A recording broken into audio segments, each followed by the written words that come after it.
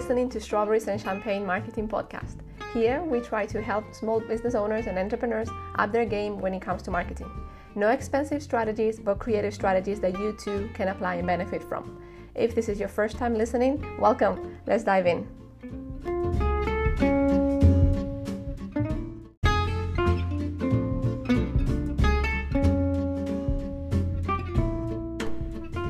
Hello everybody, welcome to episode number 11. Susanna here. Today we are talking about how to increase your focus. So let's get started. Alright, so by now if you realize how easily you get distracted, it's just crazy, right? So staying focused, it just seems impossible. I remember years and years ago, multitasking used to be very trendy, and it was even a positive skill that you could add to your resume because the employers will be looking for it, but not anymore. So things have changed a lot, and actually multitasking is considered to be highly ineffective. The more on the other side, the more we hear about mindfulness and how meditation increases our well-being, the more we are convinced that this is what we should be doing, all right? But at the same time, it just seems more difficult to resist the urge that we'll get of clicking on another banner or opening another tab in your browser, all right?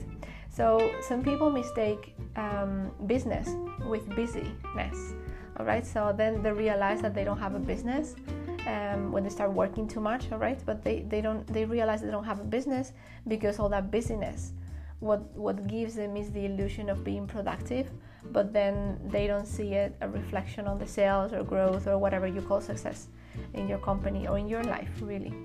So in the end, we have to realize that when we try to do too many things at the same time, we don't pay as much attention to details, we rush through things, and we are more likely to make mistakes and to forget critical tasks or maybe elements that may be trivial. Maybe something trivial is going to, if we forget it, it becomes into something really important. So avoiding multitasking feels sort of like a punishment, all right, somehow, because it's a self-imposed punishment. But have you ever felt unproductive when you are not multitasking? Think of it this way.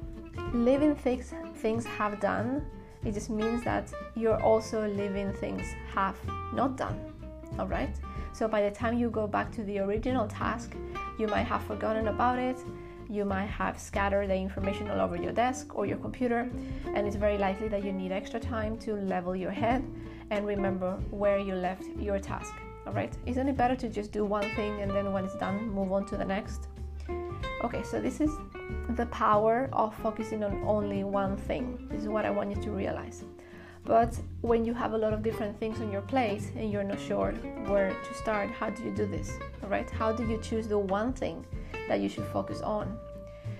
So in today's episode, I want to show you 3 steps that you can follow in order to find out exactly what you should be working on every single time that you have a doubt. Step one is, first of all, you have to have a goal in mind. What is your ultimate objective? Where do you want your business to be? Where do you want your life to be? Whatever that you're interested in, all right? So just write all of these objectives down and write this down as many as they come to you in a 10-minute window. So just also don't forget to put a specific date on those objectives. Decide when you would like to have each one of them. And then would you expect to try to answer the following things? So would you expect to have those objectives met if you found the ideal situation on the way there, all right? Sometimes they will be far away in the future, but some other times they will be right this year, and that is okay. So just make a list of your goals, as many as you can imagine. The step number 2 is to reverse engineer those goals and then turn them into smaller, closer objectives. So keep breaking them down until you get to monthly goals. At this point, you can continue to narrow them down up until you get to your daily objectives, okay? If this feels a little bit too complex at the moment, just stay with monthly goals, all right? But if you find it difficult to write and define your goals, don't panic, because I will record a future episode about that.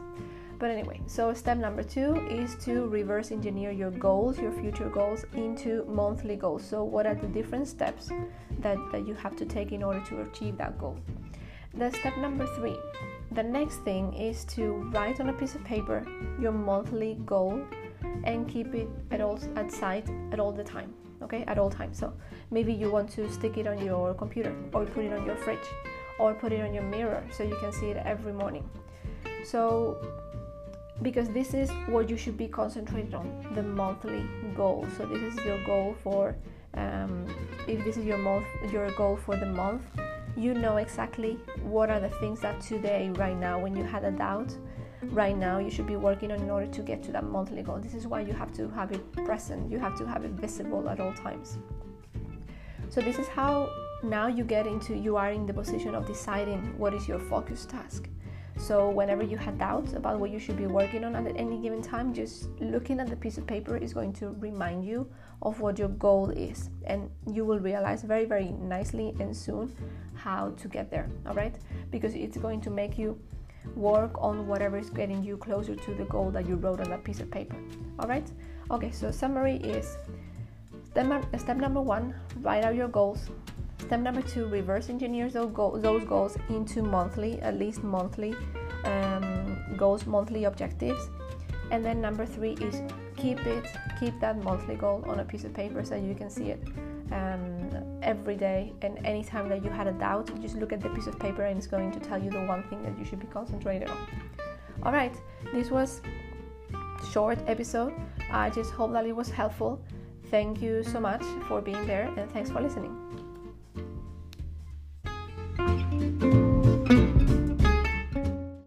Come back often, and feel free to add the podcast to your favorite feed or to iTunes.